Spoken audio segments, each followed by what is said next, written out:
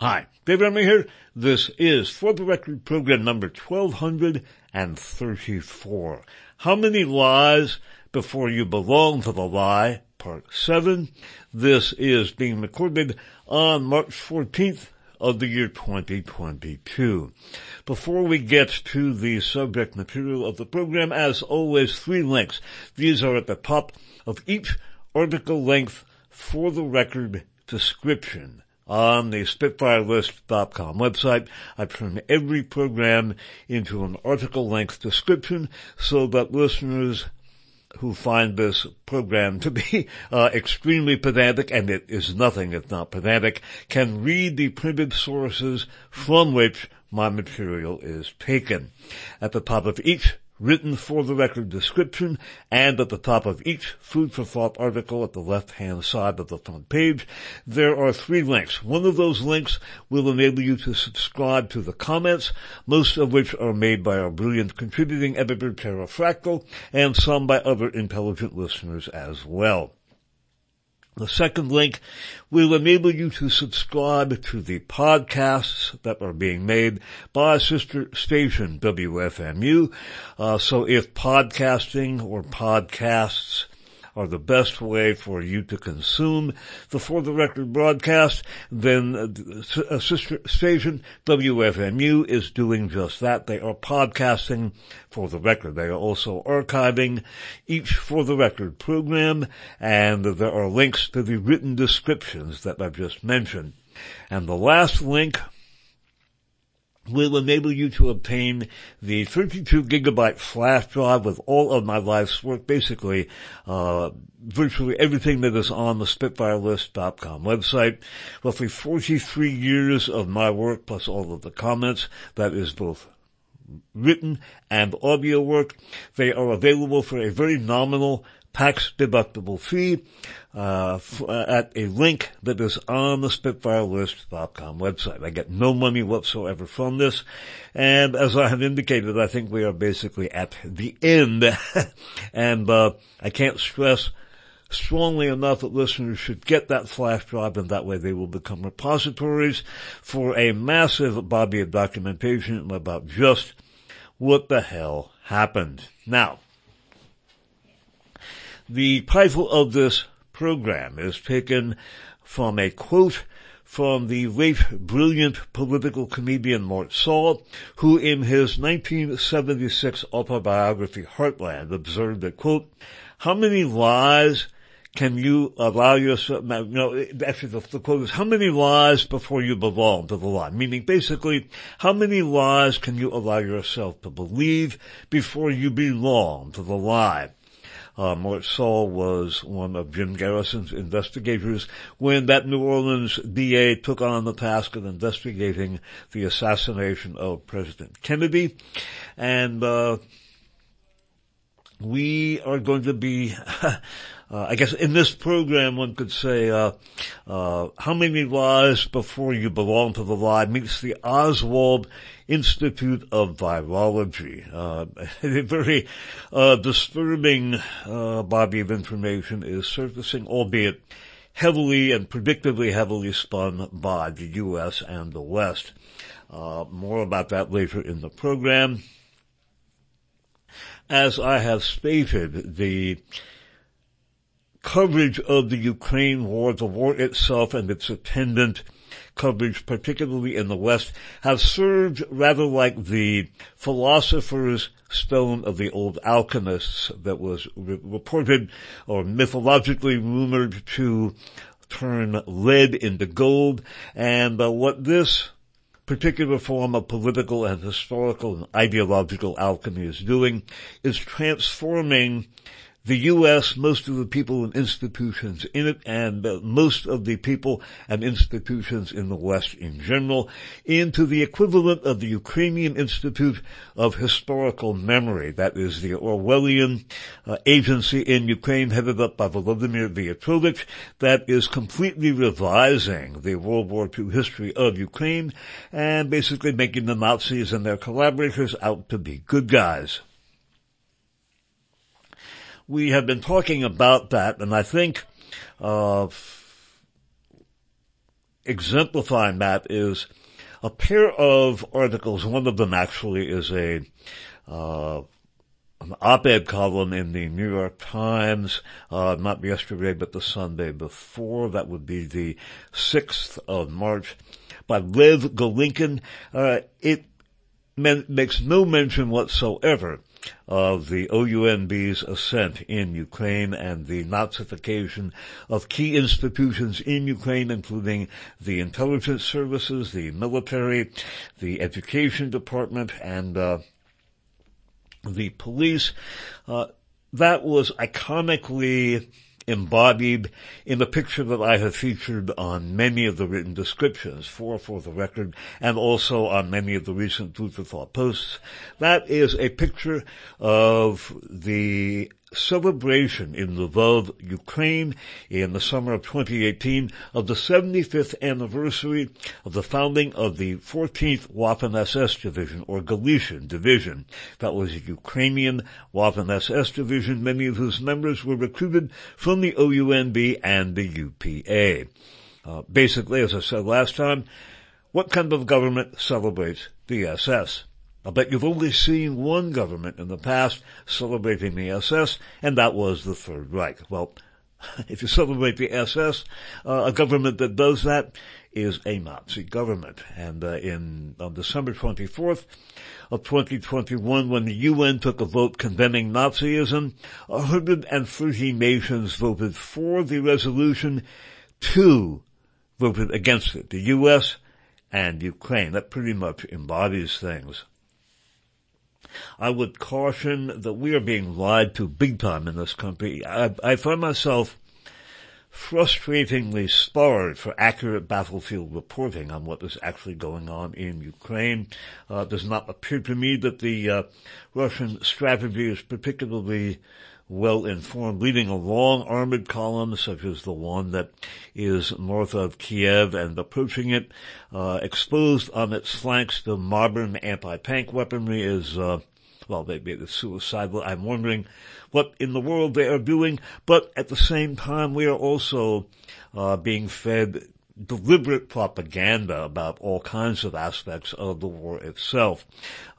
The heroic journalist and author Douglas Valentine spoke in his book, The CIA as Organized Crime, that we have used in the past, of the society of spectacle, and that is what we are having in relation to the Ukraine war. It is a society of spectacle that is featuring a really grotesque, almost satanic type of violence porn, where in addition to the endless pictures of blown up buildings or ruined buildings and or burning or destroyed Russian tanks, we're seeing the endless footage or still photographs of fleeing refugees, crying widows, injured or crying babies, what have you. And make no mistake about it, in the West, they are loving every minute of it, as the song said. And the weeping and frankly hypocritical liberals who are so ostensibly agreed by this and who systematically ignored the massive, overwhelming signs of Nazification in Ukraine, something that I have covered ad nauseum, perhaps for some listeners' taste, since the Maidan coup in 2014, just over 8 years ago. I've recapped some of that in the programs that I have done so far, a little more in this one. They too are really loving every minute of it, and for all the weeping and tearing of hair, they have really in many ways authored the things that are going on. But there is tremendous distortion in the news. Exactly what is going on, I don't know. The only thing I know for sure is we are being lied to. The OUNB successor organizations in Ukraine used provocations as a matter of course. In fact, the sniper fire that triggered the Maidan coup was itself a provocation coming from Svoboda, or the Social National Party of Ukraine. I will guarantee you that some of the carnage being wrought on civilians is provocation. How much, I don't know, can't say, because again, we're just not getting accurate battlefield reportage. or much of anything else. There has been reported whether it's actually taking place or whether it's like the Iraqi soldiers detaching the Kuwaiti babies from incubators and throwing them to their deaths, as they reportedly did after the Iraqi invasion of Kuwait in 1990. Turns out that was a lie. Whether there is actually widespread bombardment of civilian areas, that may be. It may also be that, as the Russians have alleged, as often other Ukrainian military units are using civilian facilities as cover. That is not an uncommon tactic in wartime, certainly not limited to or only manifested by the OUNB and successor organization units in Ukraine. But exactly what is going on, I don't know. And I do know that we need to take an awful lot of the reportage with a generous dose of salt, because whatever is going on with regard to widespread bombardment of civilian areas in Ukraine, which may be going on, I don't know, there is certainly widespread bombardment of civilian areas in the U.S. by large caliber fresh fertilizer munitions. We are being bombarded indiscriminately with 8 and 16-inch fresh fertilizer shells, and they are landing all over the place and splattering that warhead content all over the place. And in addition, we are also being targeted with precision-guided fresh fertilizer missiles. I don't think, in light of the fresh fertilizer content of the warheads, we could call them cruise missiles. I don't know what we would call them, perhaps ooze missiles under the circumstances, but there is plenty of fresh fertilizer being splattered all over the place, and it makes accurate reportage very difficult and perhaps in some cases impossible. Exemplifying the type of alchemy, political, historical, and ideological alchemy and journalistic alchemy that the war and its attendant coverage are bringing to pass in the West is, again, the contrast between an op-ed piece that was in the New York Times of Sunday, March 6th by Lev Golinkin, Golinkin. He is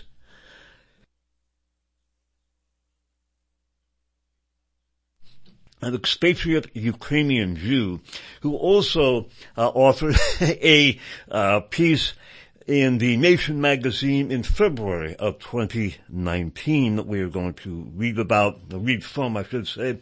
And it is really striking to see the complete absence of any mention in the New York Times op-ed piece,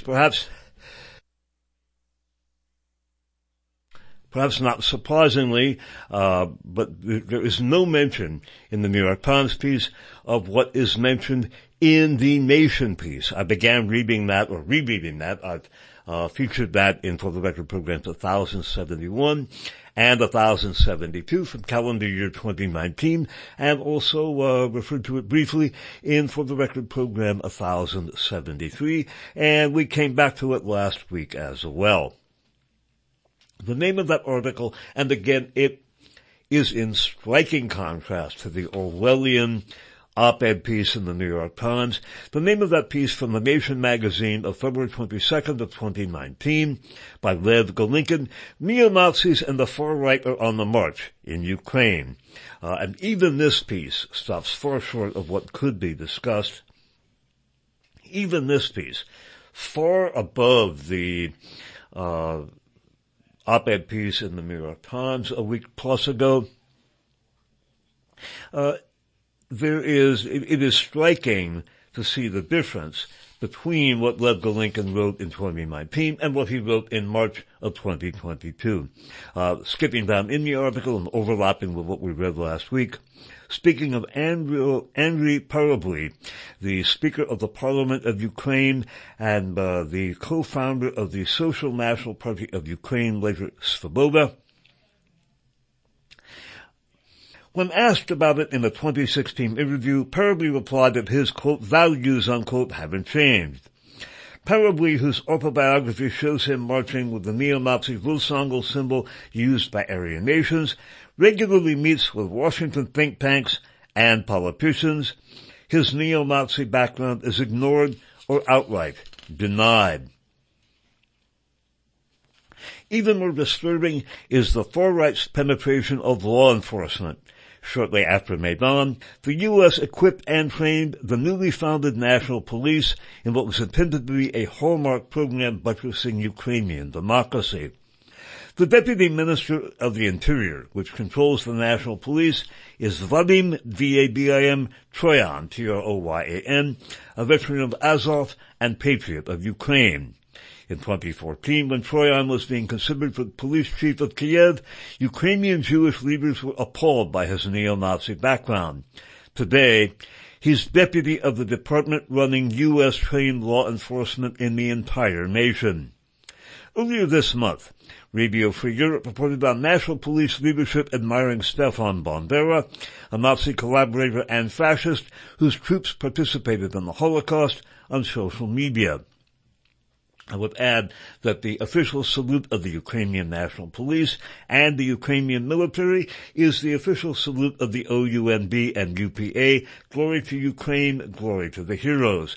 That has also morphed into the anthem of the, quote, pro-democracy, unquote, movement in Hong Kong, courtesy of elements of Pravi sector, and the Azov battalion, which had decamped under the organization Ganor, funded by an EU NGO.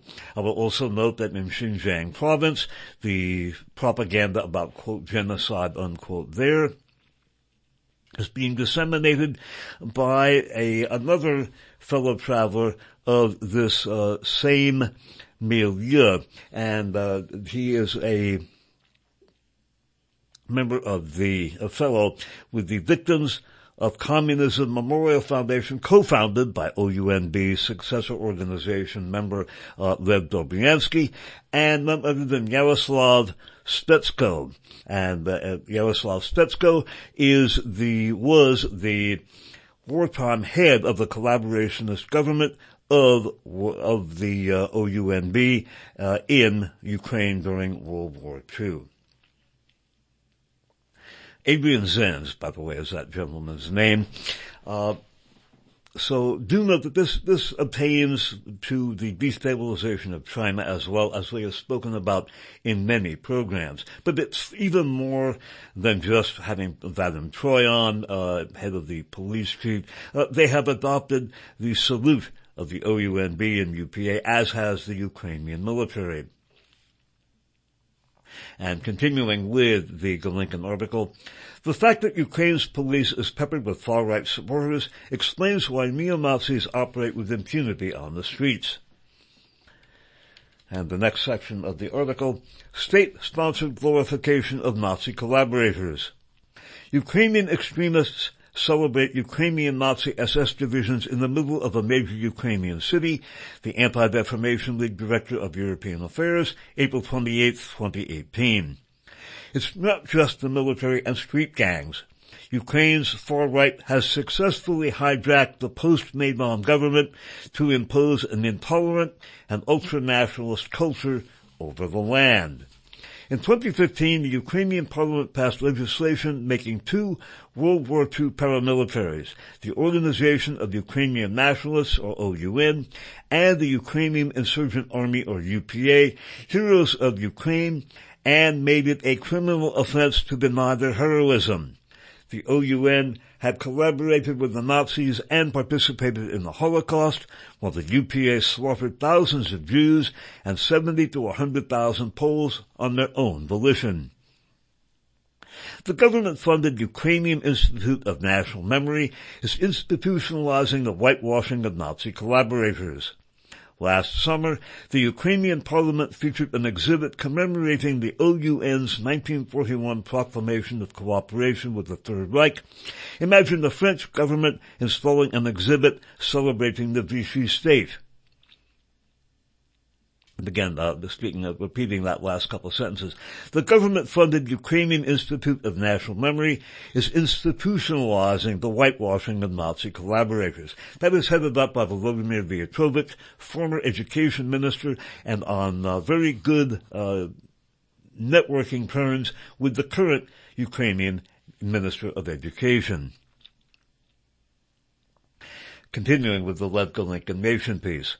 Torchlight marches in honor of OUN UPA leaders like Roman Shukevich, a commander in a Third Reich Auxiliary Battalion, are a regular feature of the new Ukraine. The recuperation even extends to SS Garushina, a Ukrainian division of the Waffen-SS. The director of the Institute of National Memory proclaimed that the SS fighters were war victims, unquote. The government's embrace of Bandera is not only deplorable but also extremely divisive, considering the OUN UPA are reviled in eastern Ukraine. One more time. Again, when I talk about an Orwellian rewrite of World War II history, this is what we're talking about. The recuperation of one more time. Torchlight marches in honor of OUN UPA leaders like Roman Shukevich, a commander in a Third Reich Auxiliary Battalion, are a regular feature of the new Ukraine. The recuperation even extends to SS Garushina, a Ukrainian division of the Waffen-SS. The director of the Institute of National Memory proclaimed that the SS fighters were, quote, war victims, unquote. The government's embrace of Bandera is not only deplorable but also extremely divisive, considering the OUN UPA are reviled in eastern Ukraine. Note that the 14th Waffen-SS Division, its fighters were war victims, unquote. That is what the Institute of National Memory says anyway. Continuing. Predicting. Beginning again. Predictably, the celebration of Nazi collaborators has accompanied a rise in outright anti-Semitism. Jews out, chanted thousands during a January 2017 march honoring OUN leader Bandera. The next day, the police denied hearing anything anti-Semitic. That summer, a 3-day festival celebrating the Nazi collaborator Shukevich capped off with the firebombing of a synagogue. In 2017, Radio Free Europe reported Nazi salutes as 20,000 marched in honor of the UPA. And last April, hundreds marched in Lvov with coordinated Nazi salutes honoring the SS Garushina. The march was promoted by the Lvov regional government. And moving into Shukevich Fest, celebrating Roman Shukevich, a, quote, hero of the Ukraine, unquote, and the head of the Einsatzgruppe Nachtigall, coincided with the beginning of the 1941 pogrom, effected by the Einsatzgruppe Nachtigall, in which some 4,000 to 5,000 Jews were killed, including what the Soviets used to call, street humiliations. Women, Jews, were taken and they were stripped naked, often raped, and then killed, often by having their throats cut. And this was after they were paraded naked or almost naked through the streets. And again, those were termed street humiliations and done by the Soviets. Continuing. The Holocaust revisionism is a multi-pronged effort ranging from government-funded seminars, brochures, and board games to the proliferation of plaques, statues, and streets renamed after butchers of Jews to far-right children camps where youth are inculcated with ultra-nationalist ideology. Within several years, an entire generation will be indoctrinated to worship Holocaust perpetrators as national heroes. The next section is called book bans. No state should be allowed to interfere in the writing of history, unquote. British historian Anthony Beevor, BEEVOR, after his award-winning book was banned in Ukraine. This from the Daily Telegraph of January 23rd of 2018. Ukraine's State Committee for Television and Radio Broadcasting is enforcing the glorification of Ukraine's new heroes by banning, quote, anti-Ukrainian, unquote, literature that goes against the government narrative. This ideological censorship includes acclaimed books by Western authors. In January of 2018, Ukraine made international headlines by banning Stalingrad by award-winning British historian Anthony Beevor because of a single paragraph about a Ukrainian unit massacring 90 Jewish children during World War II. In December, Kiev banned The Book Thieves by Swedish author Anders Rydell, which ironically is about the Nazi suppression of literature, because he mentioned troops loyal to Semyon Petliura, an early 20th century nationalist leader, had slaughtered Jews. This month, the Ukrainian embassy in Washington exported this intolerance to America by brazenly demanding that the U.S. ban a Russian movie from American theaters. Apparently, the billions Washington invested in promoting democracy in Ukraine have failed to teach Kiev basic concepts of free speech. And then the following quote, I'll give you some context. We spoke about this in For the Record 1230, as well as, again, in other programs. I'm telling you one more time, go to hell, kikes. The Ukrainian people have had it to here with you, unquote. And that is a quote from a gentleman described here as Security Services Reserve General Vasily Vovk, V-O-V-K. He also was the Ukrainian SBU, that's the Ukrainian Intelligence Service officer, who investigated the downing of Malaysian Airlines flight MH17 and concluded, not surprisingly, that it was Russia that did it. A painstaking dissection and coverage of the shootdown of MH17 was put together for Consortium News by the late Robert Perry, and it concluded that in fact the shootdown was performed by Ukrainian military personnel, not Russian. I'm very suspicious about the death of Robert Perry. Cancer is one of the intelligence service's favorite ways of getting rid of people, and he died of cancer in the beginning of 2018. But again, this guy here is not just a Security Services Reserve General. He was the SBU Ukrainian intelligence officer in charge of the, quote, investigation, unquote, of the shootdown of flight MH17. I'm telling you one more time, go to hell, kikes. The Ukrainian people have had it to here with you, unquote. Great stuff. And Lincoln goes on. Unsurprisingly, government-led glorification of Holocaust perpetrators was a green light for other forms of anti-Semitism. The past 3 years saw an explosion of swastikas and SS runes on city streets, death threats, and vandalism of Holocaust memorials, Jewish centers, cemeteries, tombs, and places of worship, all of which led Israel to take the unusual step of publicly urging Kiev to address the epidemic. By the way, we're going to talk about a different kind of epidemic overlapping the circumstances of the war there, and that is the SARS-CoV-2 epidemic, but that is coming up. Continuing. Public officials make anti-Semitic threats with no repercussions. These include a Security Services General promising to eliminate the Zhidi, a slur equivalent to kikes, that was the aforementioned Mr. Vovk, a parliament deputy going off on an anti-Semitic rant on television, a far-right politician lamenting that Hitler didn't finish off the Jews, and an ultra-nationalist leader vowing to cleanse Odessa of Zhidi. For the first few years after Maidan, Jewish organizations largely refrained from criticizing Ukraine, perhaps in the hope Kiev would address the issue on its own. But by 2018, the increasing frequency of anti-Semitic incidents led Jewish groups to break their silence. Last year, the Israeli government's annual report on anti-Semitism heavily featured Ukraine, which had more incidents than all post-Soviet states combined. The World Jewish Congress, the U.S. Holocaust Memorial Museum, and 57 members of the U.S. Congress all vociferously condemned Kiev's Nazi glorification and concomitant anti-Semitism. That, by the way, has all been alchemically transformed by the war and its coverage, and now all the members of Congress are all wearing their Ukrainian flags or sunflowers or what have you. Brings to mind Ambrose Bierce's observation in the 19th century, the quote, War is God's way of teaching Americans geography.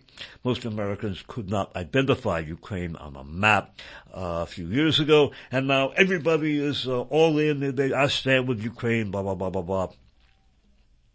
Again, there is an alchemical transformation of the West and most of its institutions and people in it by the war and its attendant coverage. They are all becoming the equivalent or of the same fabric as the Ukrainian Institute of National Memory. Continuing with Lincoln's article, Ukrainian Jewish leaders are also speaking out. In 2017, the director of one of Ukraine's largest Jewish organizations published a New York Times op-ed urging the West to address Kiev's whitewashing. Last year, 41 Ukrainian Jewish leaders denounced the growth of anti-Semitism. That's especially telling given that many Ukrainian Jewish leaders supported the Maidan uprising. None of these concerns have been addressed in any meaningful way. And next, there is discussion of the Roma pogroms. By the way, note that Volodymyr Zelensky has been championed as, this wonderful, the Jewish Winston Churchill of Ukraine, and his Jewish affiliation is being cited as proof that Ukraine couldn't be, that Putin's stated war and aim of denazification is just pure poppycock. It isn't pure poppycock. Unfortunately, I wish it were. And the next section of the article, Roma pogroms. They wanted to kill us, unquote. Masked neo-fascists strike fear into Ukraine's Roma. This from The Guardian of August 27th of 2018. Ukraine's far right has resisted carrying out outright attacks on Jews. Other vulnerable groups haven't been so lucky. Last spring, a lethal wave of anti-Roma pogroms swept through Ukraine with at least 6 attacks in 2 months. Footage from the pogroms evokes the 1930s. Armed thugs attack women and children while razing their camps. At least one man was killed, while others, including a child, were stabbed. 2 gangs behind the attacks, C-14 or Combat 14, and the National Druzhina, that's the National Druzhina militia of the Azov Battalion, felt comfortable enough to proudly post pogrom videos on social media. That is not surprising, considering that the National Druzhina is part of Azov, while the neo-Nazi C-14 receives government funding for, quote, educational, unquote, programs. Last October, C-14 leader Sergei Bondar was welcomed at America House Kiev, a center run by the U.S. government. Appeals from international organizations and the U.S. Embassy fell on deaf ears. Months after the UN demanded Kiev end, quote, systematic persecution of the Roma, a human rights group reported C-14 were allegedly intimidating Roma in a joint patrol with the Kiev police. And next, LGBT and women's rights groups. It's even worse than before, how the Revolution of Dignity, unquote, failed LGBT Ukrainians from Radio Free Europe, November 21st, 2018. In 2016, after pressure from the U.S. Congress, the Kiev government began providing security for the annual Kiev Pride Parade. However, this increasingly looks like a Potemkin affair. 2 hours of protection with widespread attacks and LGBT individuals and gatherings during the rest of the year. One more time. However, this increasingly looks like a Potemkin affair. 2 hours of protection with widespread attacks on LGBT individuals and gatherings during the rest of the year. Nationalist groups had targeted LGBT meetings with impunity, going so far as to shut down an event hosted by Amnesty International, as well as assault a Western journalist at a transgender rights rally. Women's rights marches have also been targeted, including brazen attacks in March. Attacks on the press. The Committee to Protect Journalists condemns a Ukrainian law enforcement raid at the Kiev offices of Media Holding Vesti. More than a dozen masked officers ripped open doors with crowbars, seized property, and fired tear gas in the offices. This from the Committee to Protect Journalists, February 9th of 2018. In May of 2016, Mirut Veretz, an ultranationalist website with links to the government, published the personal data of thousands of journalists who have obtained accreditation from Russia-backed rebels in eastern Ukraine. Mirut Veretz labeled the journalists, quote, terrorist collaborators, unquote. A government-powered website declaring open season on journalists would be dangerous anywhere, but it is especially so in Ukraine, which has a disturbing track record of journalist assassinations. This includes Olesh Buzhina, gunned down in 2015, and Pavel Sheremet, assassinated by car bomb a year later. In past postings, by the way, we have noted the apparent involvement of elements of Ukrainian intelligence with those assassinations. Continuing. The Mirut Veretz doxing was denounced by Western reporters, the Committee to Protect Journalists, and ambassadors from the G7 nations. In response, Kiev officials, including Interior Minister Arsen Avakov, praised the site, quote, "This is your choice to cooperate with occupying forces," Avakov told journalists while posting, "I support Mirut Veretz" on Facebook. Mirut Veretz remains operational today. Last fall brought another attack on the media, this time using the courts. The Prosecutor General's office was granted a warrant to seize records of Radio Free Europe anti-corruption reporter Natalie Sedletska. A Radio Free Europe spokeswoman warned that Kiev's actions created a, quote, chilling atmosphere for journalists, unquote, while Parliament Deputy Mustafa Nayyem called it, quote, an example of creeping dictatorship, unquote, before continuing. In addition to the attacks on Ukrainian journalists, Mirut Veretz, or an online subsidiary of same called Prop or Not, has also been involved with the attempts at passing off Donald Trump's election on Russia, and with basically attacking American journalists who were willing to tell the truth about what is going on in Ukraine. A woman named Alexandra Chalupa was very much involved with the Clinton forces in the wake of her defeat in 2016, helping to generate the Russiagate nonsense.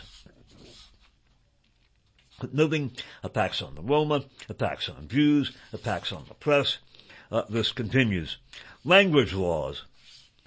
Prime Minister Arseniy Yatsenyuk also made a personal appeal to Russian-speaking Ukrainians, pledging to support a special status to the Russian language. This from U.S. Secretary of State John Kerry on April 24th of 2014. Ukraine is extraordinarily multilingual. In addition to the millions of Russian-speaking Eastern Ukrainians, there are Hungarian, Romanian, and other tongues prevalent. These languages were protected by a 2012 regional language law. The post-Maidan government alarmed Russian-speaking Ukrainians by attempting to annul that law.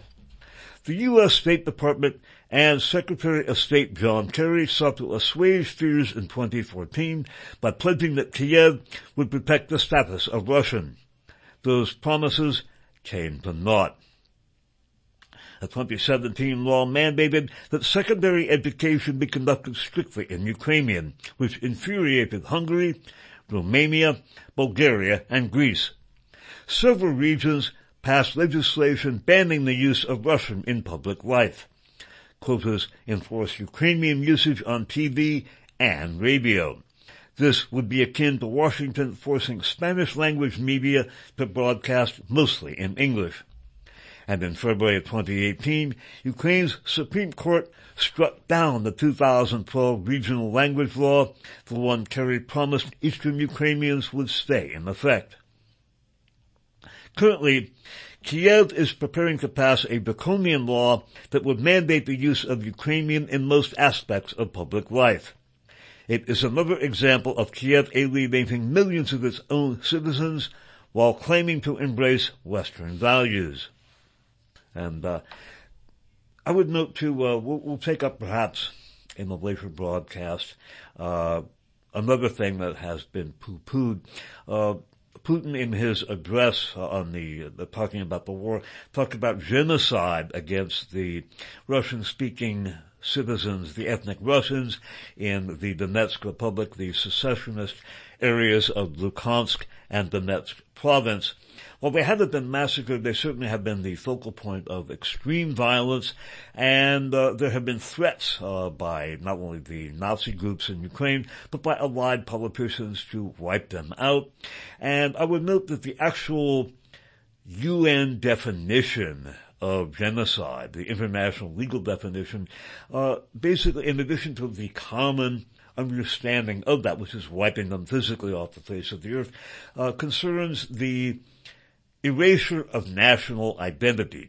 When you mandate that a people stop using their language, and for the ethnic Russians, that is obviously Russian, in their civic and daily life, that is a big step toward genocide.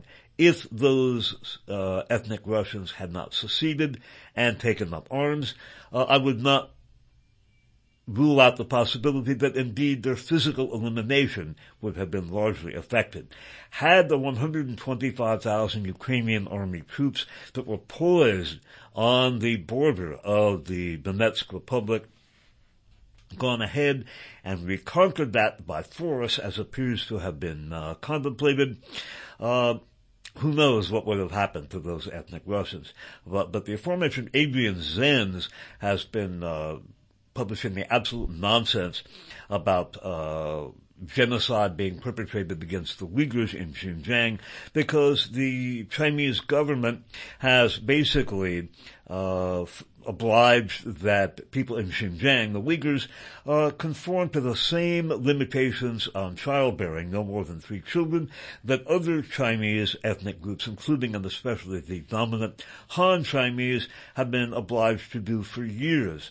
In other words, the Uyghurs have been obliged to conform to the same reproductive laws that the rest of the Chinese have been obliged to obey. That is not genocide, but that has been spun by OUNB affiliate Adrian Zenz to do that. Again, he's part of the Victims of Communism Memorial Foundation. That is a spin-off of the Captive Nations, co-founded by Lev Dostoevsky and Yaroslav Stetsko.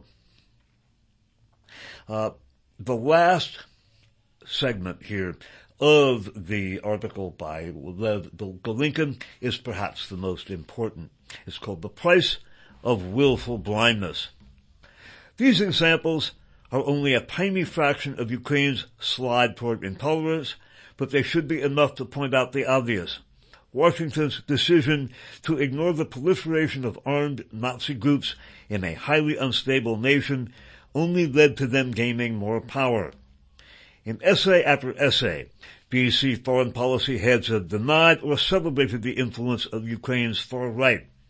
Curiously, the same analysts vociferously denounced rising nationalism in Hungary, Poland, and Italy as highly dangerous. Perhaps think tankers deluded themselves into thinking Kiev's far-right phase would tucker itself out. More likely, they simply embraced DC's go-to strategy of, quote, my enemy's enemy is my friend, unquote. Either way, the ramifications stretch far beyond Ukraine. America's backing of the Maidan uprising, along with the billions DC sinks in the post-Maidan Kiev, make it clear. Starting February of 2014, Ukraine became Washington's latest democracy-spreading project. What we permit in Ukraine sends a green light to others. By tolerating neo-Nazi gangs and battalions, state-led Holocaust distortion, and attacks on LGBT and Roma, the United States is telling the rest of Europe, quote, we're fine with this, unquote. The implications, especially at the time of a global far-right revival, are profoundly disturbing.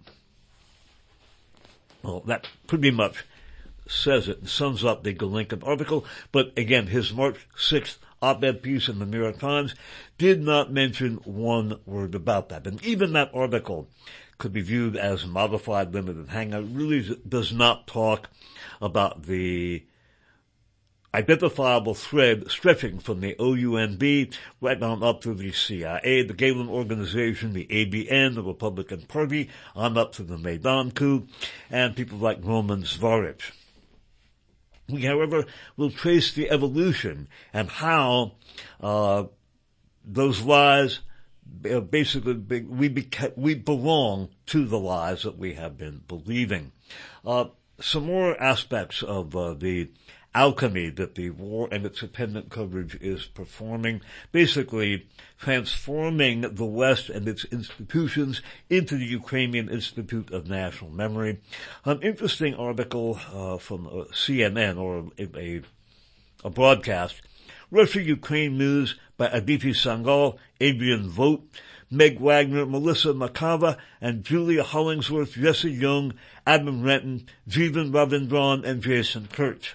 From CNN, March 11th of 2012. And this is an Orwellian rewrite as well. There has been a lot of coverage of the fact that Ivan Fedorov, I may be mispronouncing that, I-V-A-N, last name F-E-D-O-R-O-V, he is the mayor of Melitopol. He was led away by Russian troops and charged with being affiliated with Right Sector or Pravy Sector. That is one of the OUNB successor organizations that we have examined. Indeed, it was basically the political front set up by the final iteration of the UPA. And there is most of the articles haven't mentioned anything about the nature of Right Sector. The coverage in the West has basically aped Volodymyr Zelensky, who likened this to an ISIS kidnapping, which again is just remarkable. But noting the following: the mayor of Melitopol, Ivan Fedorov, was seen on video being led away by armed men from a government building in the city on Friday, and the prosecutor's office for the separatist Russia-backed Luhansk region now says they are weighing terrorism charges against him. Fedorov's detention by the armed men is the first known instance of a Ukrainian political official being detained and investigated by Russian or Russian-backed forces since the invasion began. According to a message on the Luhansk prosecutor's website, Fedorov is being accused of assisting and financing terrorist activities and being part of a criminal community. The Luhansk prosecutor's office claimed that Fedorov was a member of Right Sector. CNN has previously reported on the group. CNN has previously reported that the group is a Ukrainian nationalist paramilitary and political group that operates in Ukraine. It has an anti-Russian stance, but independent observers say it's not the fascist threat that Russian President Vladimir Putin claims it to be. Well, yes it is. It's basically a Nazi organization. And Dmytro Yarosh, its head, is an advisor to the head of the Ukrainian armed forces. And that is, well, really quite remarkable. The other coverage of the... I'm trying to bring in a bit of material from earlier books. We're going to go into that in our next program, but the latest development in what has taken place in the Ukraine war, really it could be said to be the title of this, How Many Lies Before You Belong to the Lie, meets the Oswald Institute of Virology. But before talking about Ivan Fedorov, this is one of the very few articles that even talks about Right Sector. Others have claimed that he was charged with being a member of Right Sector. The New York Times described him as fit, lanky, and photogenic. Well, that tells you nothing. I don't know whether he was actually a member of Right Sector and did what he is alleged to have done. But the claim that it's not the fascist threat that Putin claims it is simply a lie. It's just not true. And again, that CNN article, even that is better than most of the other coverage, which, again, talks about, it parrots, in essence, Zelensky's claim that this is an ISIS-style kidnapping, which is wild, particularly since ISIS fighters had worked with Pravy Sector in the civil war against the Luhansk, Donetsk breakaway sectors. Perhaps we should review that in our next program. We've spoken about that in the past, but it is just amazing to watch this perversion of reality. But one of the latest elements, as I've stated, I think this op is an attempt at regime change in Moscow. I think that this is a European iteration of the Afghanistan gambit in which Zbigniew Brzezinski, Jimmy Carter's national security advisor, established a covert operation that lured the Soviet Union into invading Afghanistan. We were told at the time, well, the Soviets just invaded Afghanistan, blah, blah, blah. It turns out that Zbigniew Brzezinski had put together a covert operation to lure them in order to give them, quote, their Vietnam, unquote, as part of the successful destabilization of the Soviet Union. I opined that the invasion by Putin was basically, he was baited into doing this, and what we're seeing is a European iteration of the Afghanistan gambit. By the way, Ian Brzezinski, Zbigniew Brzezinski's son, is a key fellow with the Atlantic Council, one of the OUN-affiliated think tanks that is most involved in the conflict. In addition to an apparent staging of a military attempt at reconquering the Donetsk Republic, in which 125,000 troops, according to the Stephen Starr article we read a couple of weeks ago, were massed on the Ukrainian border. Ukraine was either going for NATO membership or nukes, as we looked at in that Stephen Starr article from Consortium News. And they also, as it turns out, apparently would have had access to U.S. biological weapons. Russia charged that in the UN, and it got the usual treatment in the U.S. and in the West in general. However, little bits of the truth filtered out. I'm not really going to have a chance to do justice to this, but we'll talk about this at greater length. A Guardian article on March 11th of 2022 by Ed Pilkington, Pilkington. What are Russia's biological weapons claims and what's actually happening? The UN Security Council met on Friday to discuss Moscow's claims that the U.S. is funding military biological activities in Ukraine. And it talks about the Russian ambassador to the UN, Vasily Nebenzia, evoked the terrifying specter of an uncontrolled spread of bioagents from Ukraine across Europe. And of course, this was poo-pooed by the U.S. And about this, and we'll go into these articles at greater length in the next program. But those charges in the UN the allegations were quickly amplified by China, which supported the claims during Friday's UN Security Council debate. We'll talk about that. It's not surprising that they did that. As we attempt to dodge the fresh fertilizer missiles, both the 8 and 16-inch fresh fertilizer shells being indiscriminately lobbed into civilian areas, plus the precision-guided ooze missiles with fresh fertilizer warheads. Sometimes you have to sort of be like a Shakespearean detective in the section of the Guardian article. How have the U.S. and Ukrainian governments responded? Ukraine's ambassador to the world body, Sergei Kizlytsya, used more colorful language. He called the idea being advanced by Russia a bunch of insane delirium, unquote. Methinks he doth protest too much. So do biolabs exist inside Ukraine, and is the U.S. supporting them? Yes, and yes. Ukraine does operate biological laboratories which receive U.S. funding. As I've noted in the past, the difference between offensive and defensive biological warfare research is simply semantic. If you are researching how we beasties infect, sicken, and kill plants, animals, or humans, it is the same research whether you call it, quote, offensive, unquote, or, quote, defensive, unquote.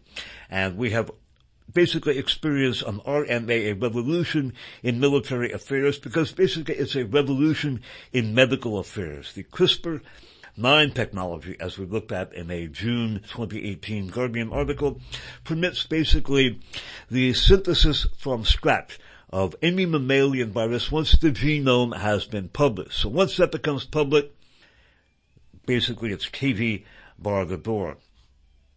Now, of these labs, Victoria Nuland did not answer the question head on. Ukraine has biological research facilities. And talking about this, we are working with the Ukrainians on how they can prevent any of these research materials from falling into the hands of Russian forces. And about that program, the scheme was originally known as the Cooperative Threat Reduction Program. That is a subsidiary of the Defense Threat Reduction Agency. We'll document that with a link in this program.